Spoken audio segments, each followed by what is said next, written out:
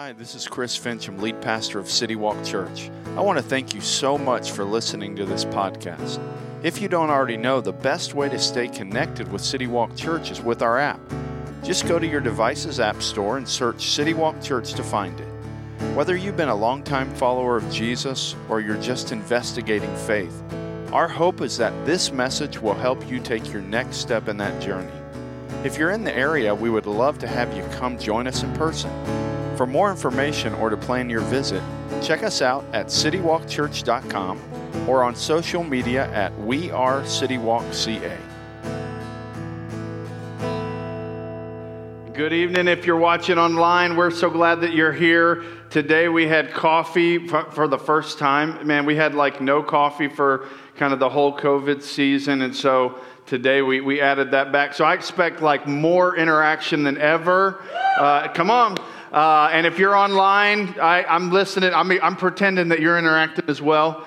But it's good to be with you guys. Last week, right after I got done at church, actually not right after, but just a few hours after, I went to the airport and I flew to LA for just a one-day thing to meet with some church planners down in that area. And if you know me, and I annoy my family because of this, and maybe you annoy your family for the same reason, I am a person who, in most cases, is a glass half full person. I see the best, and I assume the best, but when I travel and I'm trying to get somewhere on time, I'm the opposite. I assume the worst thing's going to happen. I assume the worst. I don't want any surprises. So I even tell my wife, just assume the worst. Assume we're going to get in a wreck. Assume there's going to be a 2-hour traffic jam. Let's get there early. So I'm the guy that's usually all by himself, sitting at the gate, welcoming all the other passengers as they come 45 minutes after I got there. And maybe you're like that too. And surprises in most cases in life, man, there's a lot of great places where we love to get surprised.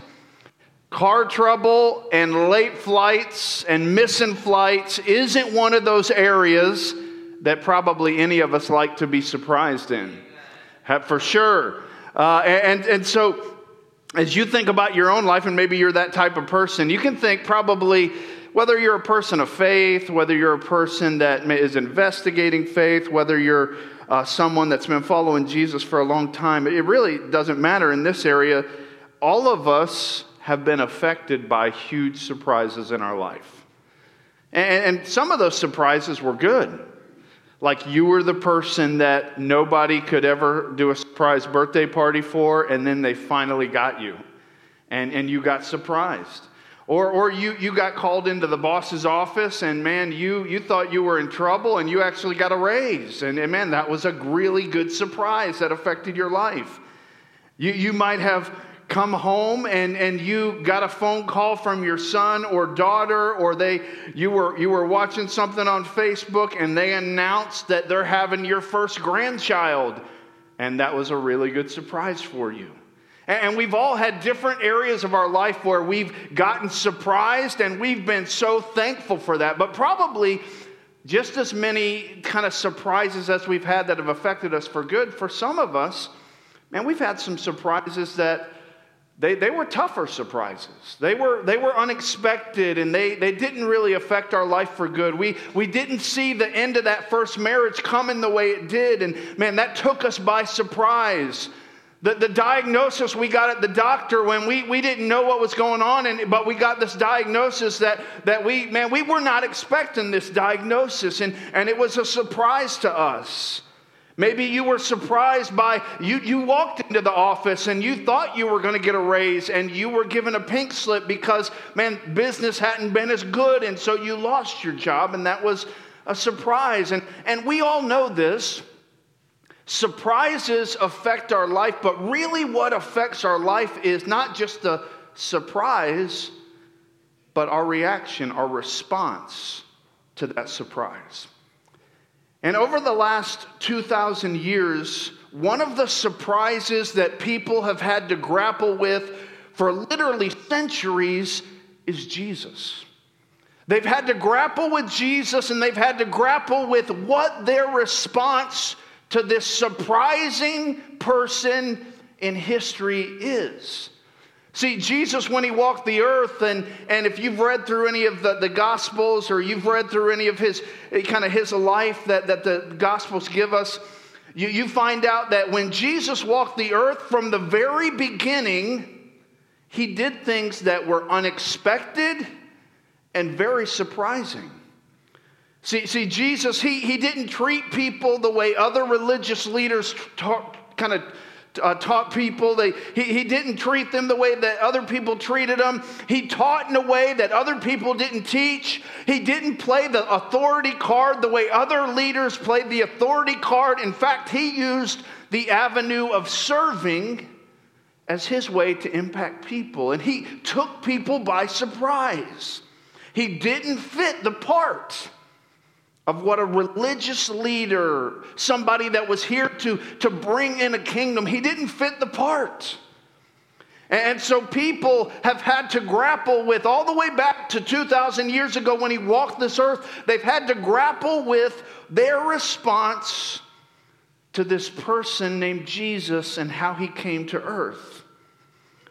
And there was this guy named Mark who walked the earth and was kind of in the same circles that Jesus was in while he was here and while Jesus walked the earth. And Mark wrote an actual account of Jesus' life.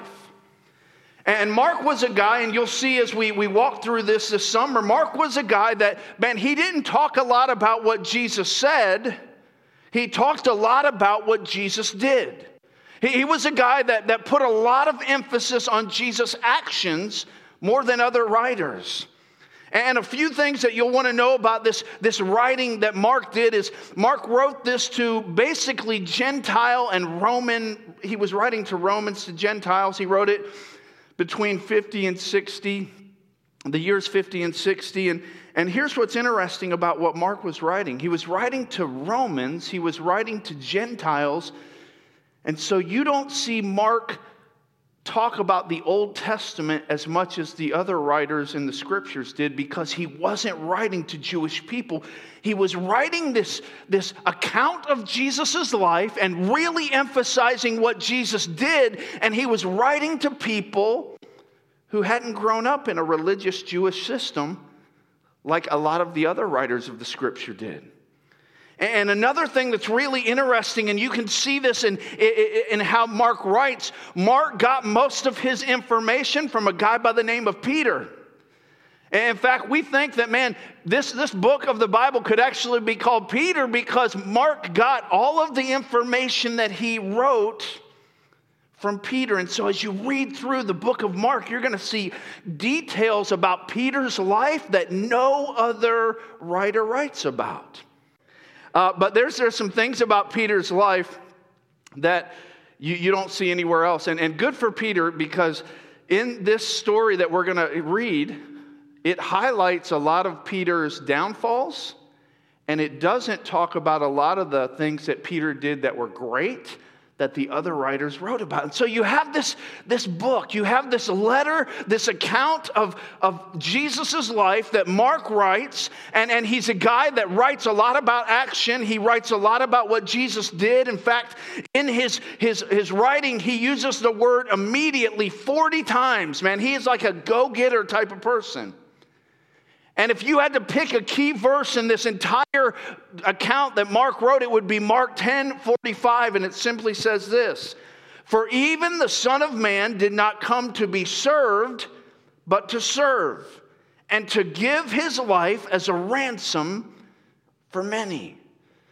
And so Mark, as he begins to write this account, and he and Peter are sitting down, and Peter's telling him about all the things that happened, because Peter was kind of in the inner circle. And Peter and Mark are both the kind of guys that, man, they don't make a lot of small talk. They want to get right to the point. And so you see it in the writing. And throughout this summer, we're going to walk through and kind of look at Jesus through the eyes of Mark and Peter. And here's what I want to encourage you to do. Whether you're somebody that's been following Jesus for a long time, whether you're somebody that's investigating faith, maybe you grew up in the church and kind of got hurt by the church and kind of walked away for a season. No matter where you're at, I want to ask you to do something this summer as we look at Jesus through the eyes of Mark, through the eyes of Peter. I want to ask you, would you be willing to lean in and take a fresh look at Jesus? Would you be, no matter what religious background you have, no matter if you've been hurt by the church, no matter if you've been hurt by people that say they're followers of Jesus, no matter if you've been following Jesus faithfully for 40 years, would you be willing to lean in and take a fresh look at Jesus? And here's what I think will probably happen. You'll be surprised. You may be surprised at what you find, and you, like people over the last 2,000 years, will have to decide, how am I going to respond to the surprise that is Jesus? Mark, he starts his gospel, and like I told you, he's a guy that gets right to the point. And so Mark, he starts his account this way, and it'll be up on the screen. It says this in verse 1. He says, "This is the good news about Jesus the Messiah, the Son of God." All right, Mark, he gets right. If you look at some of the other writers, they tell you about Jesus' birth. They tell you about Jesus' family genealogy. Mark's like, skip all that. I'm writing to Romans, and he says, let me just get right to the point. He says, this is good news. I'm about to tell you some really good news about Jesus, who is the Messiah, the Son of God. Peter's probably sitting down with them drinking coffee. I don't know what they did back then. They're at a Starbucks. He's like, just skip all that genealogy stuff. We'll let Matthew and Luke take care of all that kind of boring stuff anyway. Let's just get right to the point. And so he does. He gets right to the point. And after he kind of gets right to the point and says, hey, man, Jesus, he's the Messiah. He's the Son of God. Then what he does is he says, let me introduce you to some kind of a character by the name of John the Baptist. And over the next few verses, he talks about this cat called John the Baptist, he's kind of like the opening act for Jesus if you've ever been at a concert. And man, you came to see a certain person, but oh yeah, so-and-so's got to come out for 30 minutes first. And yeah, he's pretty good too. But we really want to see the main act. Well, John the Baptist was kind of the opening act for Jesus. And John made it clear from the beginning, man, he had thousands of people following him. But he said, hey, I get it. You think I'm important, but somebody's coming, the guy I'm kind of introducing to you, somebody's coming that's way bigger than me, a much bigger deal than me. Just wait, he's coming. And then all of a sudden one day, and Mark talks about this while John's interacting with different people, and he's talking about this act that's coming after him, this Jesus, this Messiah. He sees Jesus in the crowd, and Jesus comes down and says, John, hey, would you baptize me? Imagine being John, like, dude, really? You want me to baptize you? Shouldn't it be a little different? But Jesus said, no, I want you to baptize me. I want you to baptize me. And by me being baptized, what I'm telling the world is what you're saying is true. I'm identifying with what you're saying, John, that the Messiah is here. And so he's baptized. And right after Jesus' baptism, Jesus, he takes off on like a 40-day time in the wilderness where he fasts for 40 days. It's like, man, that in itself, like, wow. He gets baptized, like, glory, hallelujah, great day. And then Jesus takes off, and he's in the wilderness for 40 days. And he's fasting, and he's praying, and he's interacting with God. And then at the end of that 40 days, it's as if there's a transition between John's ministry of introducing Jesus is now over, and Jesus comes on the scene, and he begins to take the reins and move things forward. And Mark picks up with that in verse 16. It says this: one day as Jesus was walking along the shore of the Sea of Galilee, he saw Simon, whose name is Peter, and his brother Andrew throwing a net into the water, for they fished for a living. And so Jesus, he's back from the wilderness. He's been baptized. John the Baptist has actually now been arrested, and he's off the scene. And now Jesus is beginning his ministry. And so Jesus is walking by the Sea of Galilee. And I think we have a picture of the Sea of Galilee.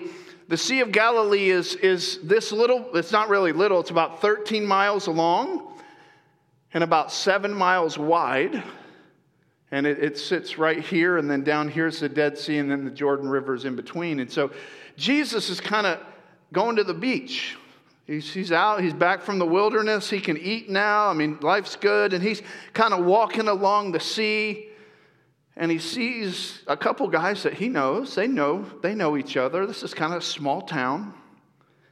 And so he sees Andrew, and he sees Simon, and they fish for a living, and they had kind of followed John the Baptist a little bit, but now because John's in prison, they kind of just went back to what they did for a living. And so that's what they're doing. They're fishing, and it says this in verse 17. Jesus called out to them, "Come follow me, and I will show you how to fish for people." Well, excuse me, Jesus? They're in their nets, casting their nets, getting fish. And Jesus, this guy they recognize, comes and he says, "Hey guys, put down your nets and come follow me. And I'm going to show you how to not fish for fish, but I'm going to show you how to fish for people." And what Jesus was calling them to, because these guys were probably not anti-Jesus at this point, but he was calling them to something bigger. Jesus called them to something bigger. He asked them to abandon their way of life and follow him in his rescue mission to seek and to save the lost. And honestly, it wasn't abnormal for a group of people to follow a rabbi or a teacher.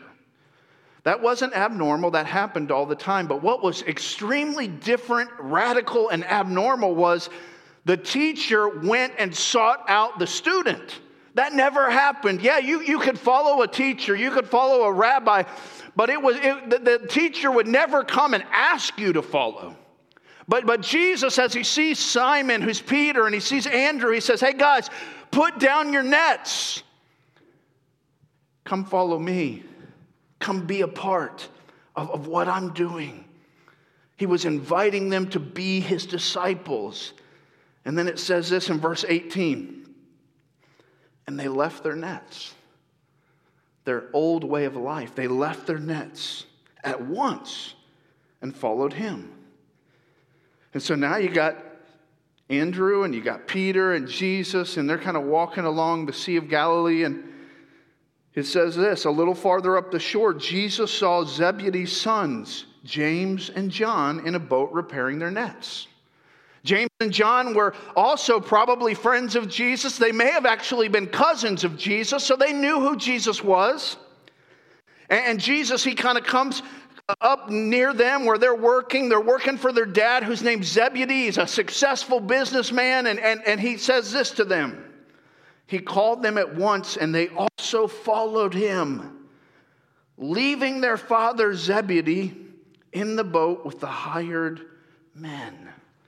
And here's what Mark, he's emphasizing this simple, clear call that Jesus gave and this radical response by these followers, these new followers.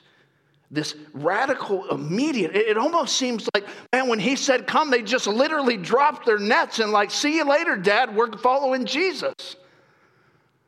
And they weren't just following Jesus for a day. They understood that, man, they were following Jesus as his disciple. They were all in. I mean, who does this? I mean, really, who does this? What leader is bold enough to ask someone to leave their comfort zone, to leave what has made them successful, and to join in their mission? And what person? What individual is crazy enough to listen and literally drop everything and follow? Immediately. But that's what they did. I remember when we were praying about moving out here to start City Walk. And we had felt kind of God pressing on our hearts to do that. And for us, it was such a radical idea. Like, why would we move across the country when we're involved in a great church in Florida? We have 2 teenage kids. We have a little kind of preschooler. We're like, life's good. We're good.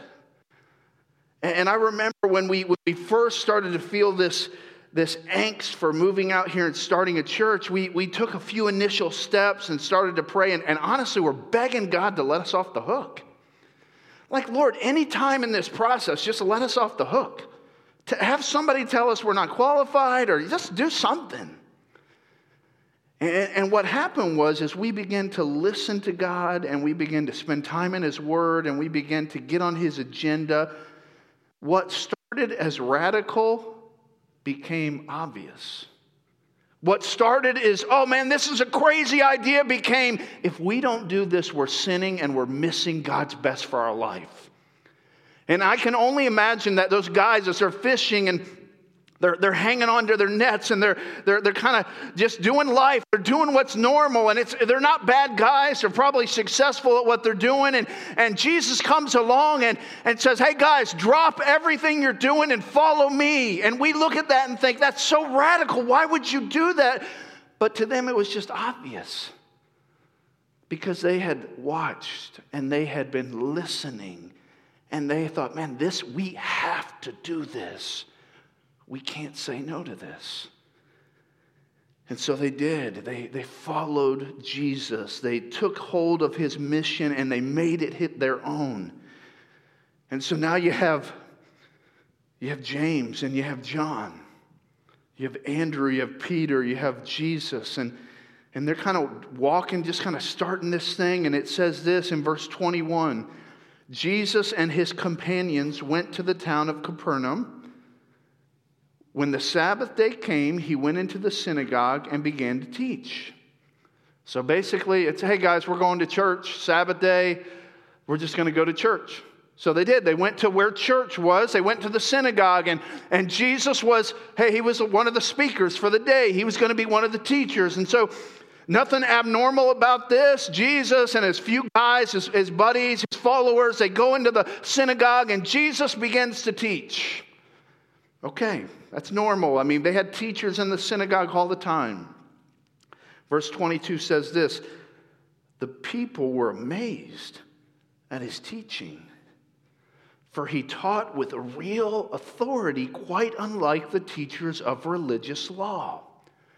See, they were used to people coming in and having teachers, but here's what would happen. The rabbis of that day would basically use other rabbis' teaching, and they would basically reteach other rabbis' teaching, and they would use other rabbis' teaching to really show that what they were saying was true and powerful. But Jesus was different. He didn't use other rabbis' teaching. He had fresh things to say. And so as Jesus began to teach, He taught with such clarity and power. And as people began to listen, and they just noticed there's something different about what this guy's saying. There's an authority. This is more personal. This is unlike the other teachers. And then verse 23, it says this. Suddenly, a man in the synagogue who was possessed by an evil spirit, basically a demon, cried out. I mean, this is like awkward and distracting. So we had a little music go while I was speaking, which that was all planned, Asher. We had that worked out. That was part of the plan. But can you imagine? Like, we're just hanging out, somebody's up there here teaching, and all of a sudden a demon-possessed person just gets up, starts screaming, running up and down. It'll be a little awkward in here. Like, we'd all be like, I'm not really sure what we're supposed to do with that. It would be a little, and so this is what's happening. Jesus is teaching, and man, He's teaching with power and authority, and people are leaning in, and then all of a sudden this guy gets up, and he's crazy, and he's loud, and it's awkward. And it says this is the person who has the demon says this, why are you interfering with us, Jesus of Nazareth? Have you come to destroy us? See, Jesus was the ultimate threat to the kingdom of darkness. And then this is so interesting. It says, this is that person talking who's demon-possessed. He says this, I know who you are, the Holy One of God. See, the demon understood better probably than even his followers who Jesus really was and how powerful he was. The demon knew that, man, this Jesus is the Son of God. He's the Messiah. He's all-powerful.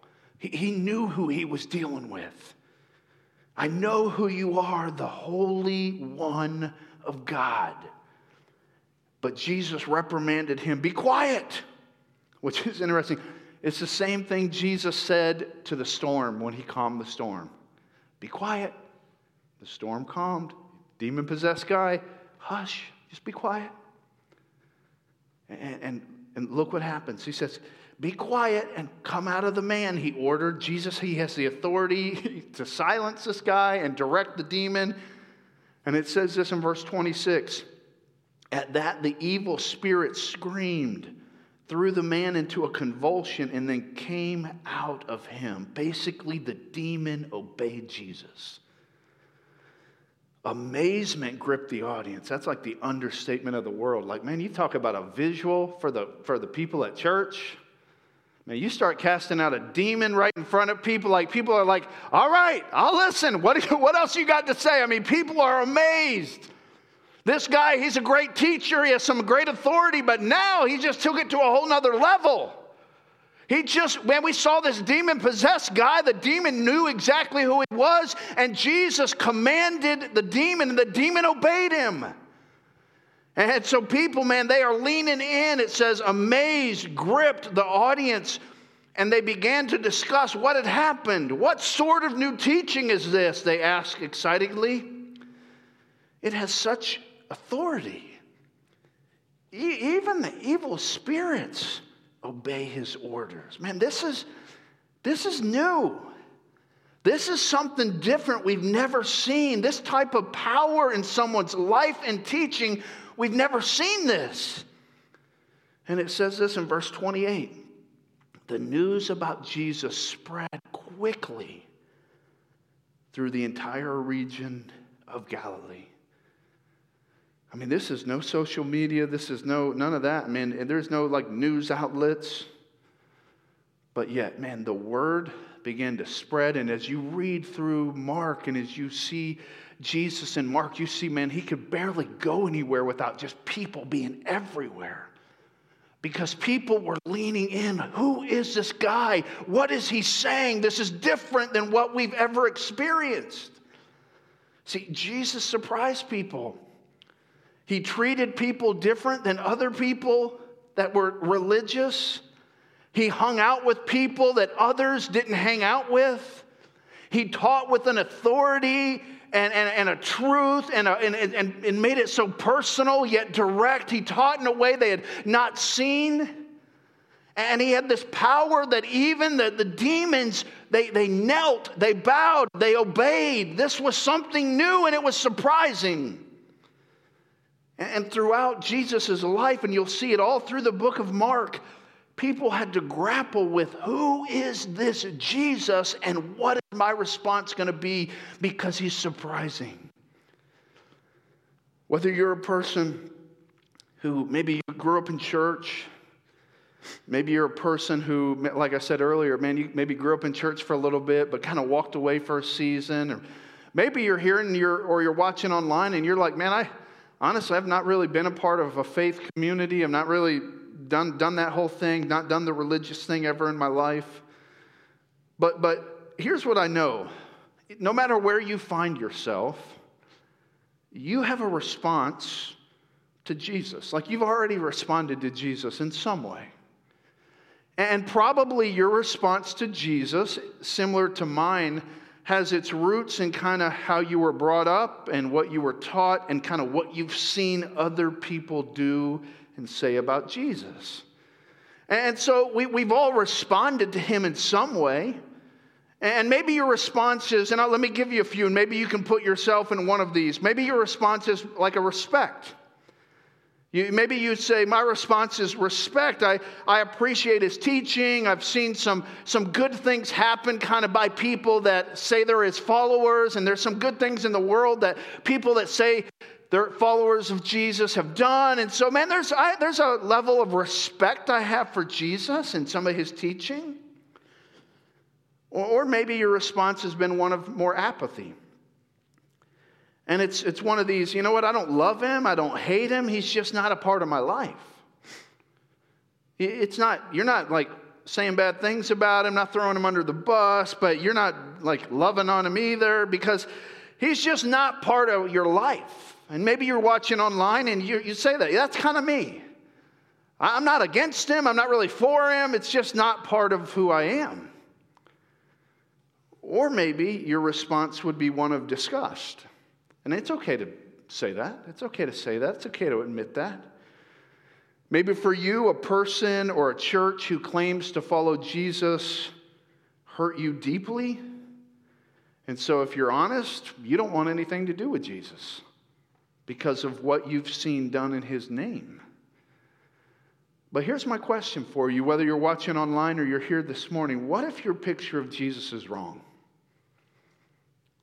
What if the picture you have of Jesus, whether it's disgust, whether it's apathy, whether it's respect, or maybe it's something else, what if your picture is wrong? Like how tragic would it be if you walked away from a Jesus or a version of Jesus that really wasn't the Jesus of the Bible? How tragic would it be that you or I would walk away from Jesus and we would walk away from a counterfeit Jesus that doesn't even exist? How tragic would that be? What if, like the people in Mark chapter 1, we considered maybe a couple other responses? Maybe your response could be, instead of respect or apathy or disgust, what if you, like the people in Mark chapter 1, like the fishermen, you found yourself knowing about Jesus? You found yourself you have a relationship with Jesus, and what I mean by that is you've come to a place in your life where you have understood that you were a sinner and that you knew Jesus was your only way, so you believed he died and rose again, and you ask him to save you. And so you're a person who, man, you've maybe been around church, you've accepted Jesus as your Savior, you have a relationship with him, you started one at some point in your life, and you're just like those fishermen. And you're not doing anything terrible, you're just kind of going about your day, but man, you're holding on to a few things that you trust in to make you okay. And you're holding on to a few things that are kind of your security. And Jesus comes to you and he says, follow me. Maybe for you, your response needs to be just obedience. Maybe it's you standing at the water, holding your security, your net.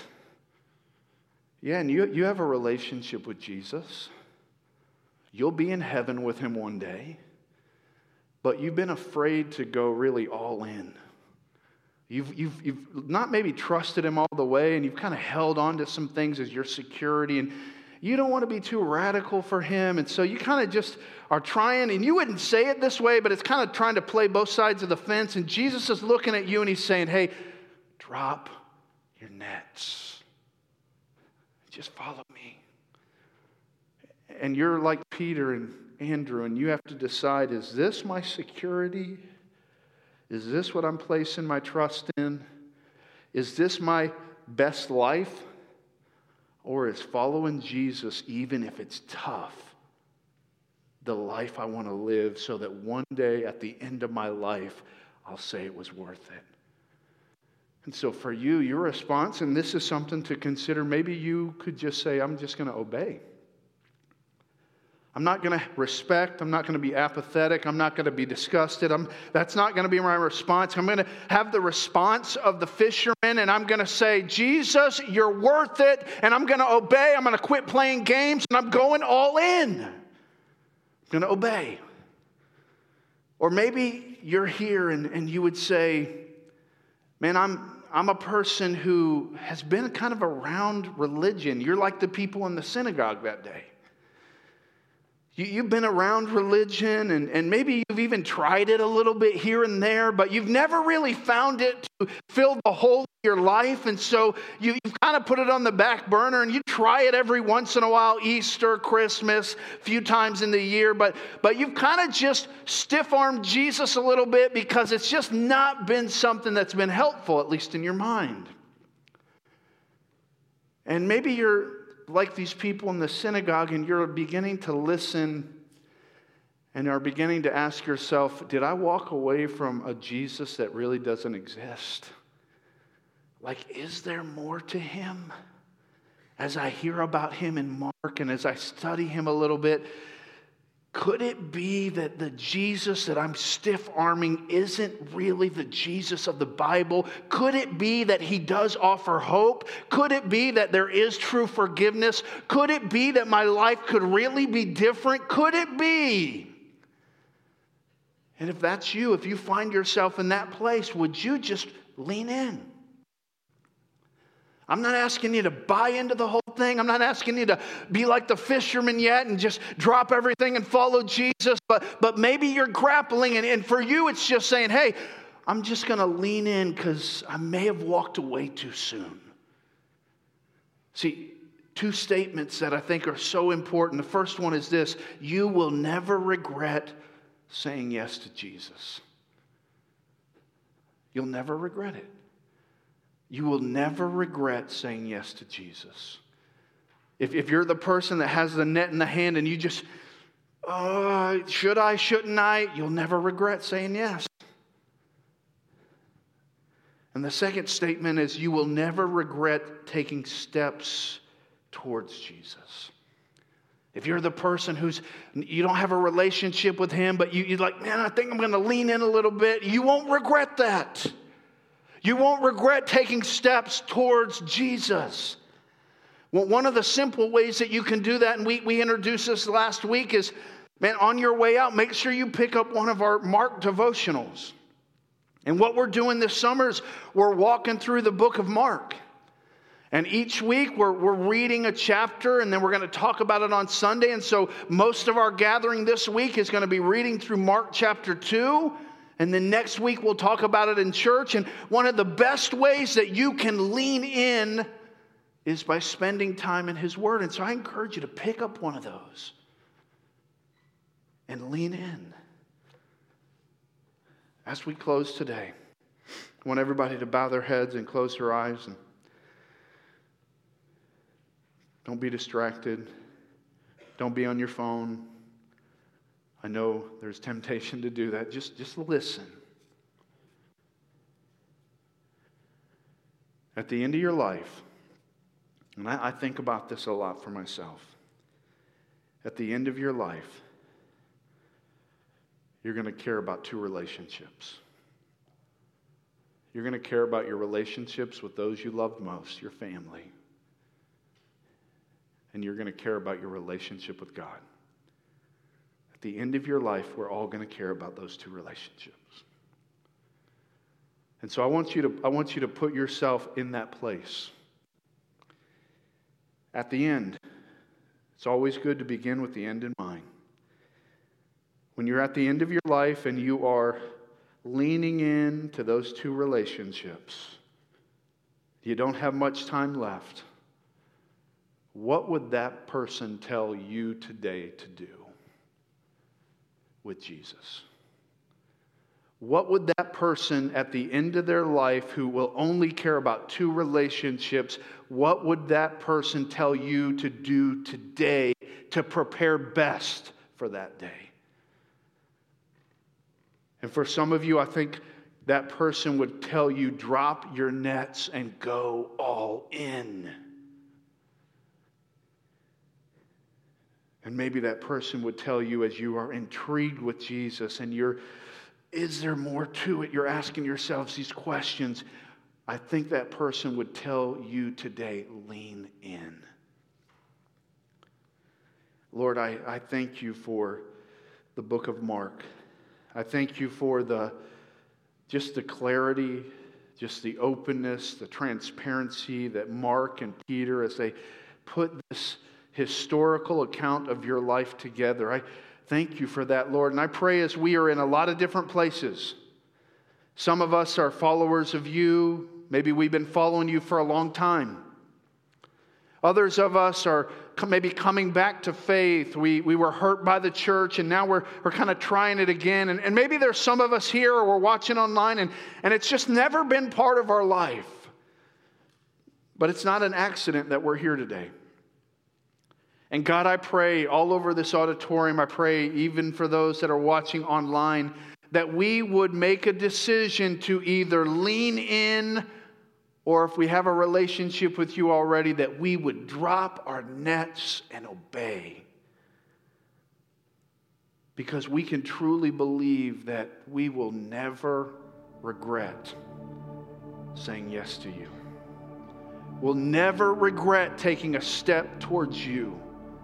And Lord, I pray that in this moment that you would work in our hearts, that you would make those steps very clear to us, and that we would have the courage to obey you. And one day at the end of our life, when we only care about a few relationships, when nothing else really matters, I pray that we would look back at this moment and be able to say, I did the right thing, and my life and my eternity are different because of it. Thank you, Jesus, for saving us. Thank you for providing a way of salvation and influence. Help us to grab hold of it. In Jesus' name.